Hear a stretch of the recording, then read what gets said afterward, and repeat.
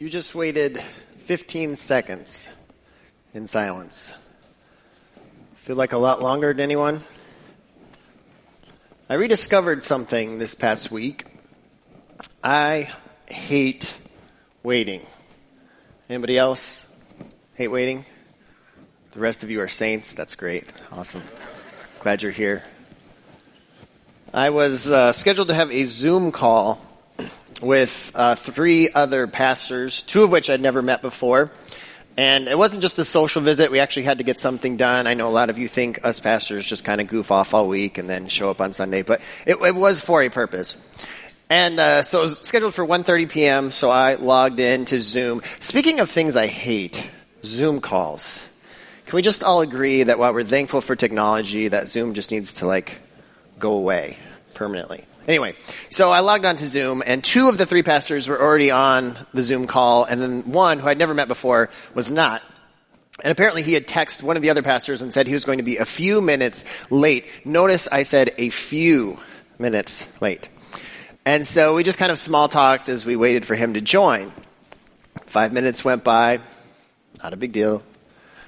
But then 10 minutes went by, then 15 minutes went by, and then 20 minutes went by, and then 25 minutes went by, and then 30 minutes went by, and then 35 minutes went by, 40 minutes went by, 45 minutes went by. And if you're wondering why I didn't get off the call sooner, I'll tell you. Because I'm a pastor and I'm supposed to be patient. And I didn't want to be the first one. All 3 of us are pastors. We're kind of waiting for who's going to be the first one to be like, I'm out. I didn't want it to be me. But after 45 minutes, I was all out of fruit. The fruit of the Spirit, love, joy, peace, patience, kindness, gentleness, self-control. Yeah, completely out. So I was the first to say, you know what, guys? I'm done waiting. 45 minutes, I'm done waiting. We can try again some other time. And I logged off. And about 15 minutes later, I got a text. He's ready now. Great. I'm not. I don't like waiting. But I think that's a pretty normal human thing. None of us like to wait. Even Pastor Mike doesn't like to wait. A couple years ago, he and I went to India. And India is hot and humid. And the time of year we went, it was especially hot and humid. And if you know Pastor Mike, you know he does not like the heat. And so we got to India, and one of the nights, he was supposed to give the message at this outdoor service. Notice I said it's outdoors, it's still super hot out, even though it's night. And in India, they would have the main speaker come up on stage at the beginning of the service, and they would sit down facing the audience, which was just awesome. So Mike is sitting there facing all of us as the service starts, and they start with worship, and he's clapping and smiling and having a great time. And then worship continues. And then worship continues. 30 minutes go by. Mike's still clapping, just not as exuberantly. 35 minutes go by. 45 minutes go by. An hour goes by. Worship, announcements. At this point, Mike is no longer smiling. He is dripping sweat. It continues. Hour, 15 minutes goes by. Hour and a half goes by. Mike is still yet to get up and give the talk, and he just looks miserable. It's awesome. And so he continues to wait. Hour, 45 minutes goes by. 2 hours go by. Worship, announcements. He is still yet to get up and give his sermon. And he's dripping sweat. He just looks miserable. And there's this awesome moment where he looks out in the audience, and we make eye contact. And I do what any good associate youth pastor should do in that moment. I just start laughing. This totally made the 18-hour flight worth it. We don't like waiting. Have you ever had to wait for something or someone? Of course you have. Waiting is an inevitable part of life. I don't know anyone that likes it, but on occasion we have to deal with it. Whether it's simple things like waiting at the doctor's office, waiting in line at the grocery store, waiting for a parent to pick you up from school, waiting for a table at a restaurant, waiting for a delayed flight. That's always fun. As human beings, we don't like waiting, but it's just part of life. In fact, it's interesting if you think about it, so much of human ingenuity over the past 100 years has been to shorten our wait time. Microwaves, fast food restaurants, self-checkout at stores, my favorite, Amazon Prime, Netflix. We no longer have to wait week to week for our favorite television shows. We can now just binge watch them back to back to back to back. Even our washing machines. I recently discovered this. Maybe you knew about this. I do washing in my house, by the way. But I recently discovered that our washing machine has a quick wash cycle. Did you know about this?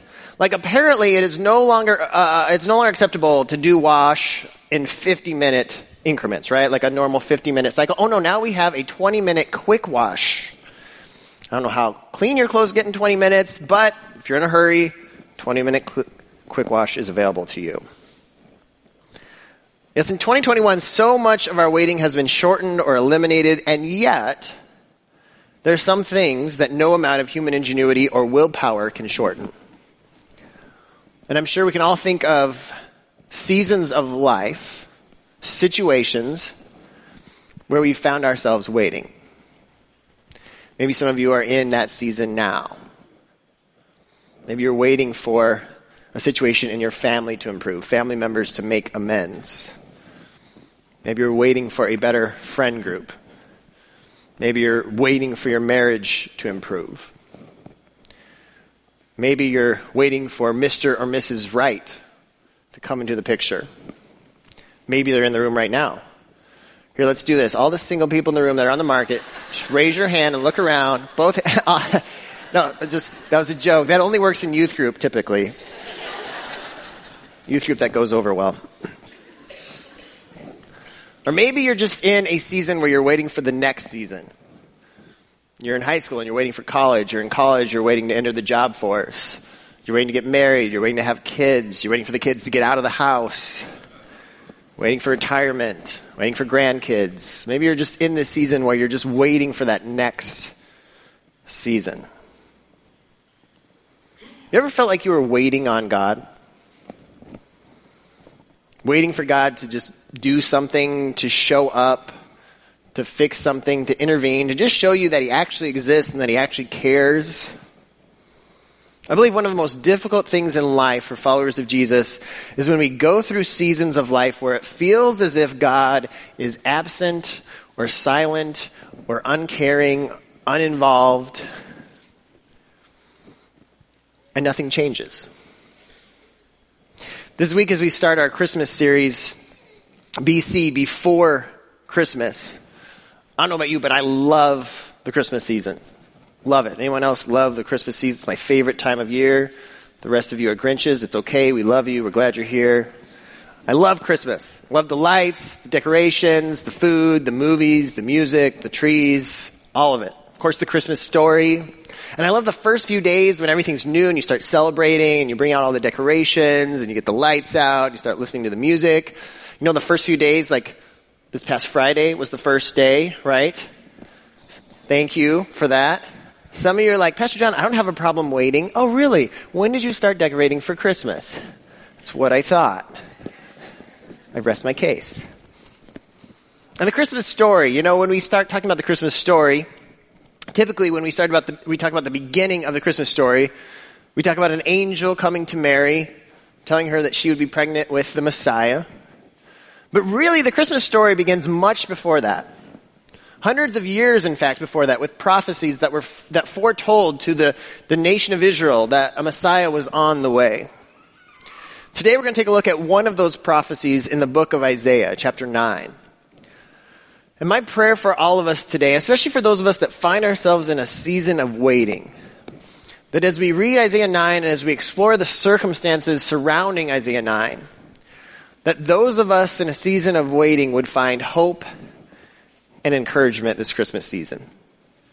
So Isaiah 9, starting in verse 2, going through verse 7, Isaiah writes, "The people walking in darkness have seen a great light.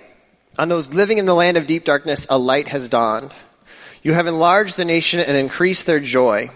They rejoice before you as people rejoice at the harvest, as warriors rejoice when dividing the plunder. For as in the day of Midian's defeat, you have shattered the yoke that burdens them, the bar across their shoulders, the rod of their oppressor. Every warrior's boot used in battle and every garment rolled in blood will be destined for burning, will be fuel for the fire. For to us a child is born. To us a son is given, and the government will be on his shoulders, and he will be called Wonderful Counselor, Mighty God, Everlasting Father, Prince of Peace. Of the greatness of his government and peace there will be no end. He will reign on David's throne and over his kingdom, establishing and upholding it with justice and righteousness from that time on and forever. The zeal of the Lord Almighty will accomplish this. So in Isaiah 9, Isaiah prophesies to the nation of Israel, and he says, as you read through that, he says there's a time coming where a light has dawned, there's going to be hope, we're going to be rejoicing, we're going to be burning all of our boots for war, we're not going to have to fight anymore, like the people that oppress us will no longer be oppressing us. Like Isaiah paints this beautiful picture of this season of life that's going to be amazing for the people of Israel. Which is especially good news for the readers of Isaiah 9 because Isaiah has just finished telling them that there's going to be a very dark season first before the good season.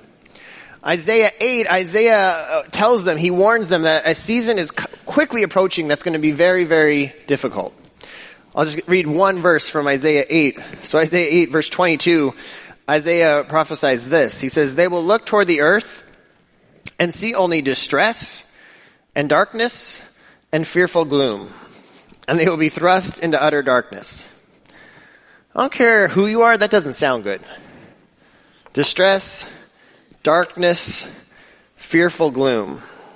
Sounds like a Monday in Wisconsin after the Packers lose. But that's not what Isaiah's talking about. Isaiah says a very difficult season of life is coming for our nation. But don't worry. Isaiah continues in Isaiah 9. He says, a light has dawned. For to us a child is born, to us a son is given, the government will be on his shoulders. Isaiah says, a light has dawned. Don't worry, a child is coming. The Messiah is coming. The Savior is coming that's going to change everything. Dark days are coming, but after that, good days are going to come in the form of a Savior. But here's where it gets tricky. Isaiah wrote those words around 720 BC. Do you see the problem?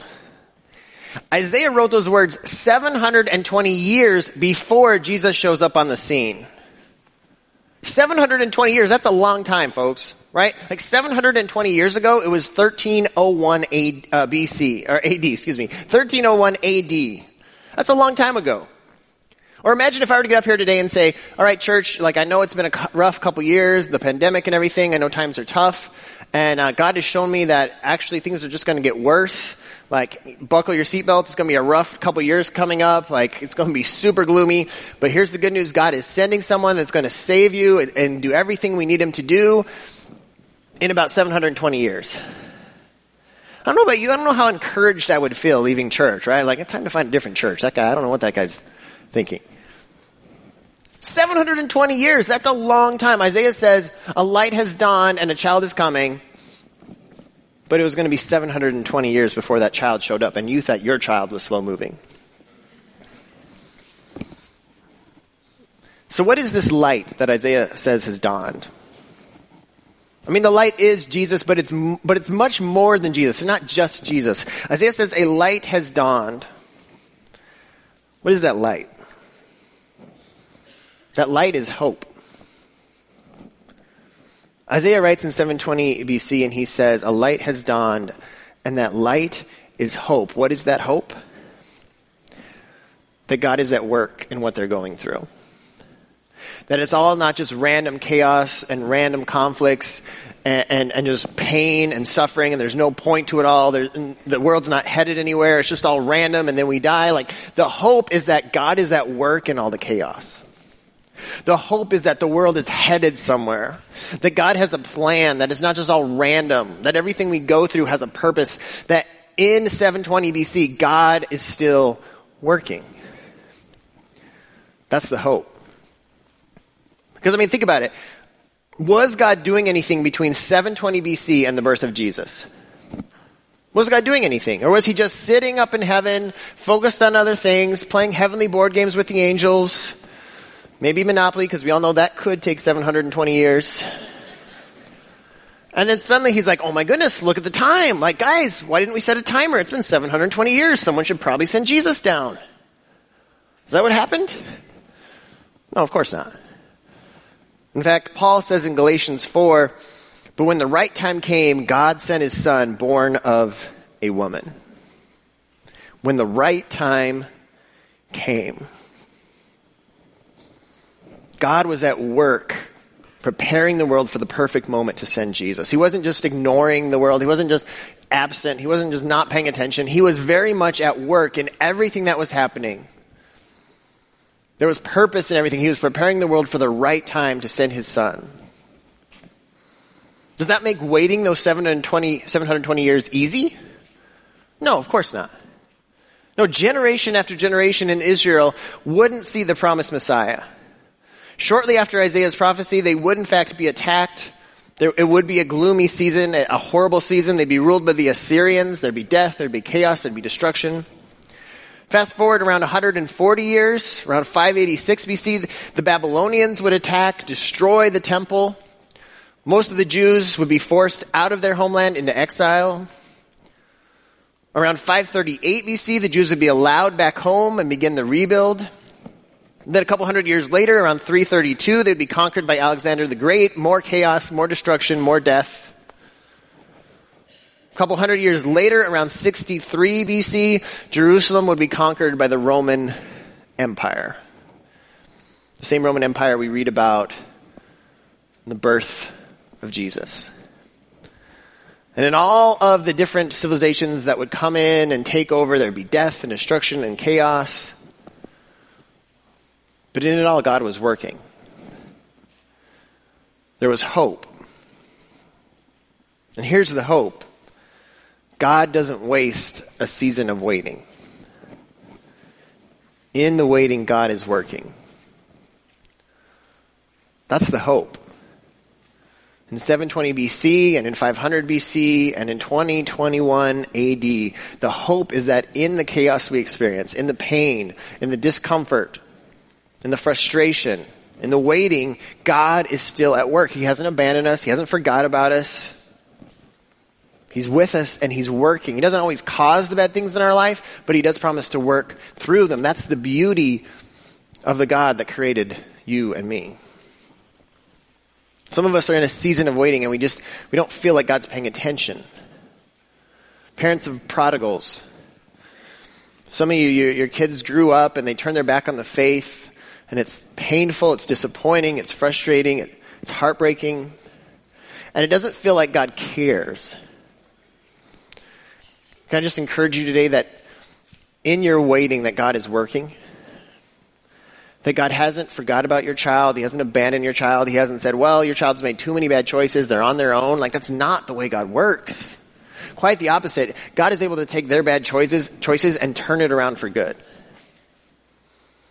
I was reading a biography by a guy named Scott Harrison. Scott Harrison is the founder of Charity Water. You may have heard of Charity Water. It's one of the leading organizations around the world that brings clean water to people in third world countries that are drinking disgusting, dirty water that's making them sick and causing them to die.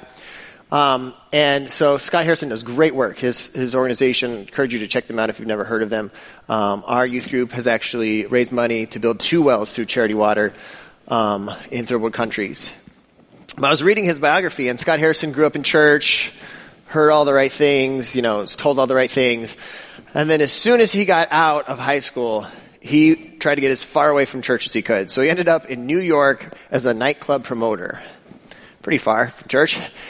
And so he spent 10 years in the nightclubs, promoting nightclubs, doing all the things you shouldn't, right? Drugs, alcohol, sex, right? The whole 9 yards. Anything that his parents didn't want him to do, he did. He was selling $70 bottles of water to celebrities, right? Like promoting nightclubs, getting people in the doors, getting people to spend money. Like that was his job for 10 years. And then at the end of the 10 years, he came to a realization that he wasn't happy. It wasn't fulfilling. It wasn't what he wanted to do with his life. And so after those 10 years, he decided as kind of penance, to make it up to God, he decided to give a year back to God of his life. And so in his early 30s, he decided to go on a mission trip for a year and donate his services to whoever would take him. Crazily enough, a lot of organizations didn't want him. I don't know why. But eventually, an organization said, we'll take you. And so he went with a missions group that did surgeries in third world countries for people that couldn't afford these surgeries, or there were no doctors in these countries, or not enough doctors. And so he went along, and he didn't have any medical experience, so he was a photographer for the group for a year. And it was there that he saw the need for clean drinking water. So much of the disease, so much of the problems was because of unsafe water. And so that was where he got his heart to start Charity Water. But here's what's interesting. Scott Harrison went back and started this nonprofit, and he had never started a nonprofit before, but you know what he was good at? Getting people to spend money on what he wanted them to spend money on. His 10 years as a nightclub promoter, those skills came in handy to start this charity. It was the very skills that he had used running away from God that God used to help him grow Charity Water into one of the largest nonprofit organizations in the world. Now, not every prodigal story is dramatic as Scott Harrison's. I understand that. But I think Scott Harrison's story is a great reminder that God is at work in everything.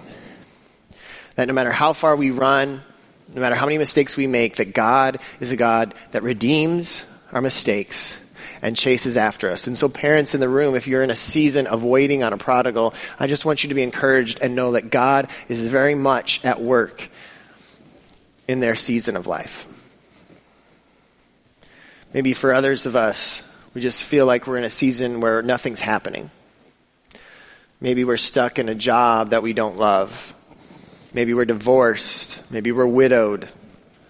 Maybe we're in a season where there's just nothing happening and it's frustrating and we feel like we're just waiting. And if that's you, I just want to encourage you that God's not wasting your season.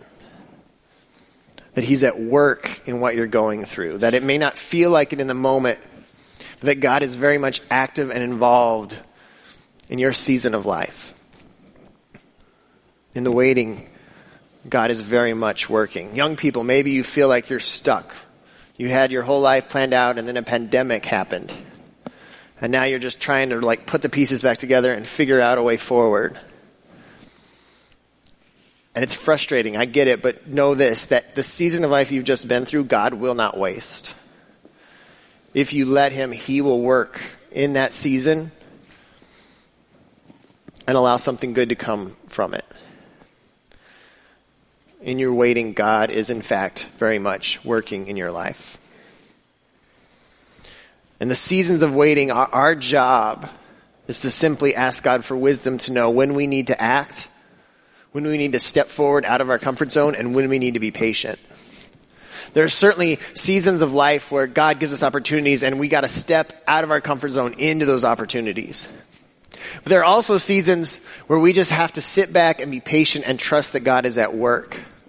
And obviously it can be difficult to figure out which season we're in or what's an opportunity and when we need to be patient. But I will say that I would rather be patient and trust God than try to break down a door that I'm not supposed to open. We see this play out in the life of David in the Old Testament. David was promised by God through the prophet Samuel that he would become king of Israel. And then he would wait for 15 years to become king.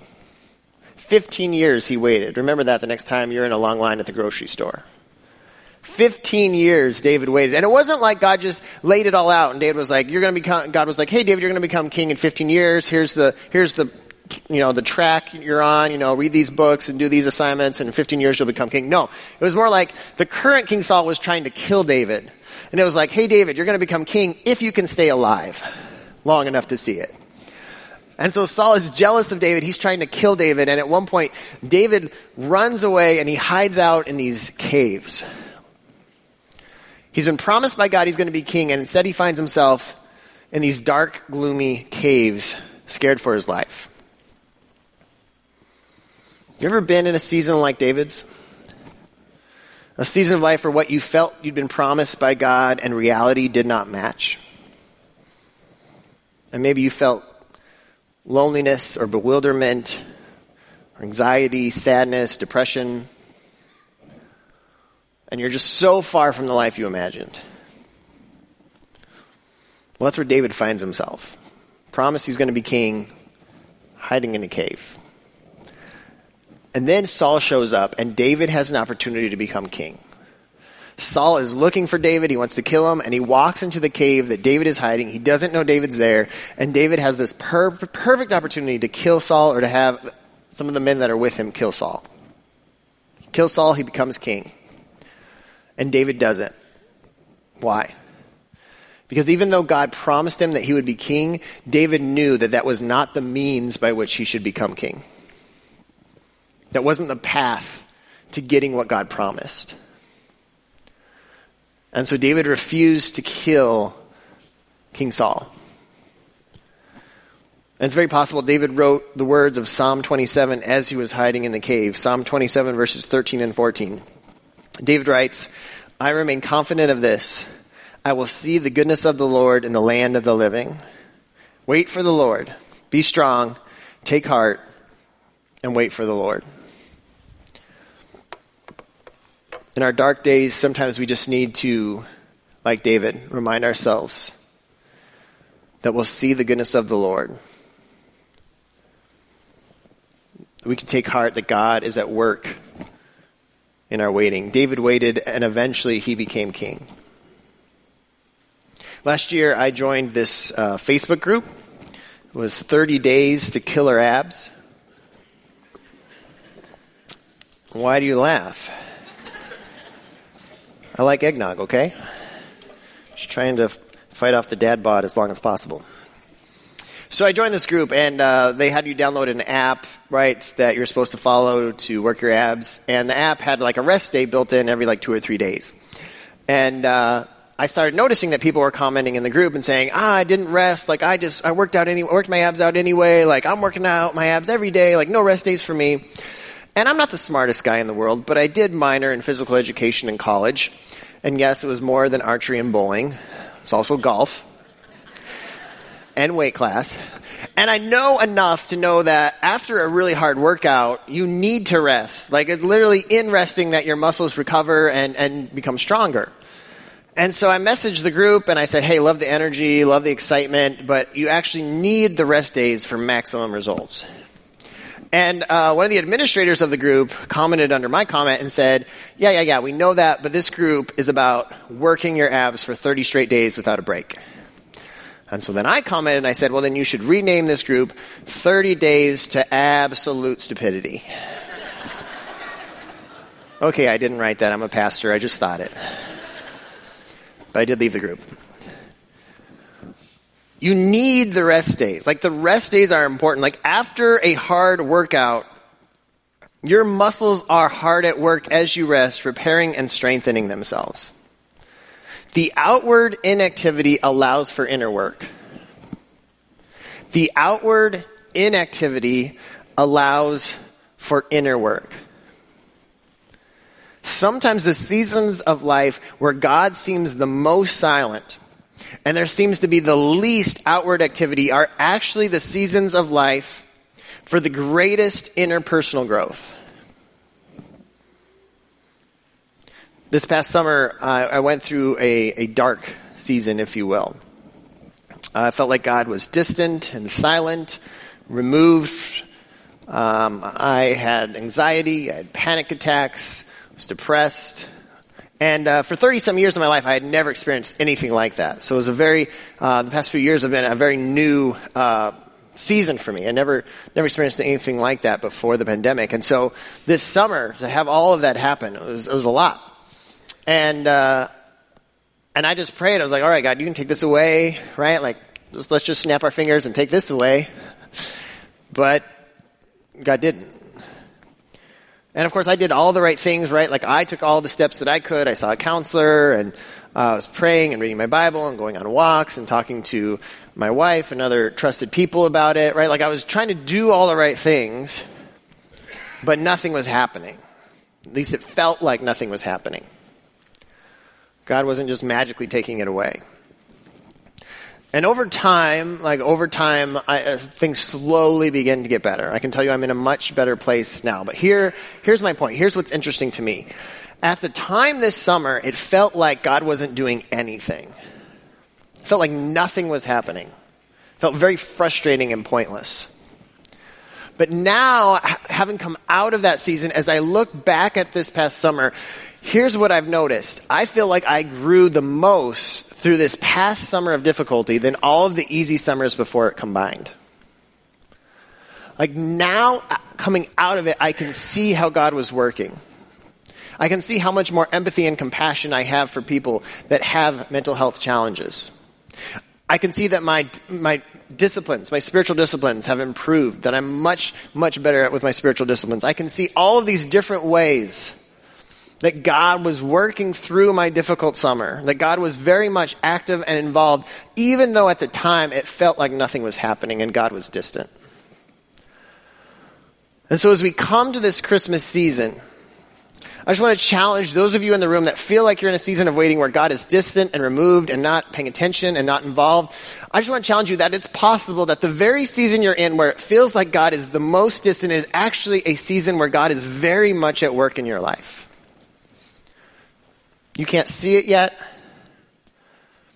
but hang in there and trust that God is at work. He doesn't cause all the bad things that happen in our life, but he does promise to work through them, to be involved, to be present, to be active, and to use them for good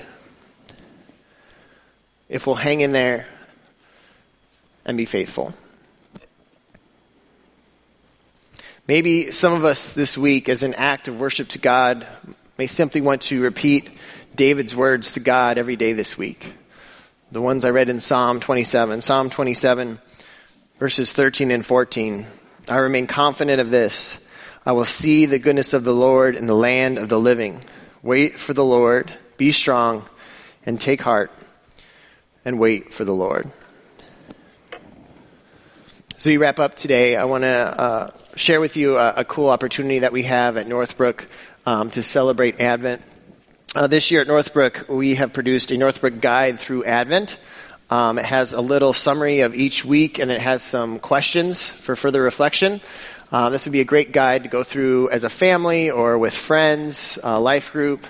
And so I want to encourage you to grab one of these. They're out in the lobby after the service. Or if you're watching online, you can find a digital copy online. Or if you forget today, you can go online and find a digital copy.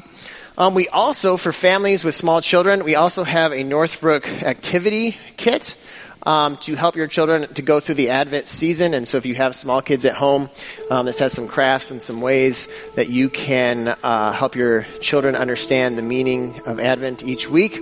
And so if you're a family, I encourage you to grab one of these. They're for free out in the lobby. And the Northbrook Advent Guide is in this, so you don't need to grab this. It's all in here for you. So I want to encourage you, if you have young children at home, grab this. And maybe if you've never really done much with Advent as a family, maybe start a new tradition this Christmas of walking through Advent together as a family and together as a church. You bow your heads with me as we pray. Heavenly Father, I just thank you for the Christmas story. I thank you for sending Jesus. And in this story, as we see the nation of Israel patiently, or maybe not so patiently, waiting for you to send Jesus, I thank you that we see that in all things you're working.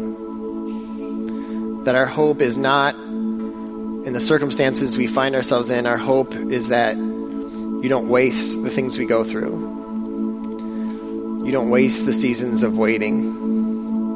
So Father, right now I pray for individuals in the room that are in a season that is difficult, that they find themselves waiting for you to do something, waiting for something to change.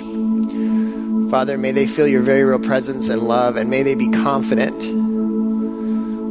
that you are at work in what they're going through. May they find hope in your goodness and your love this Christmas season. In Jesus' name. Amen. Amen.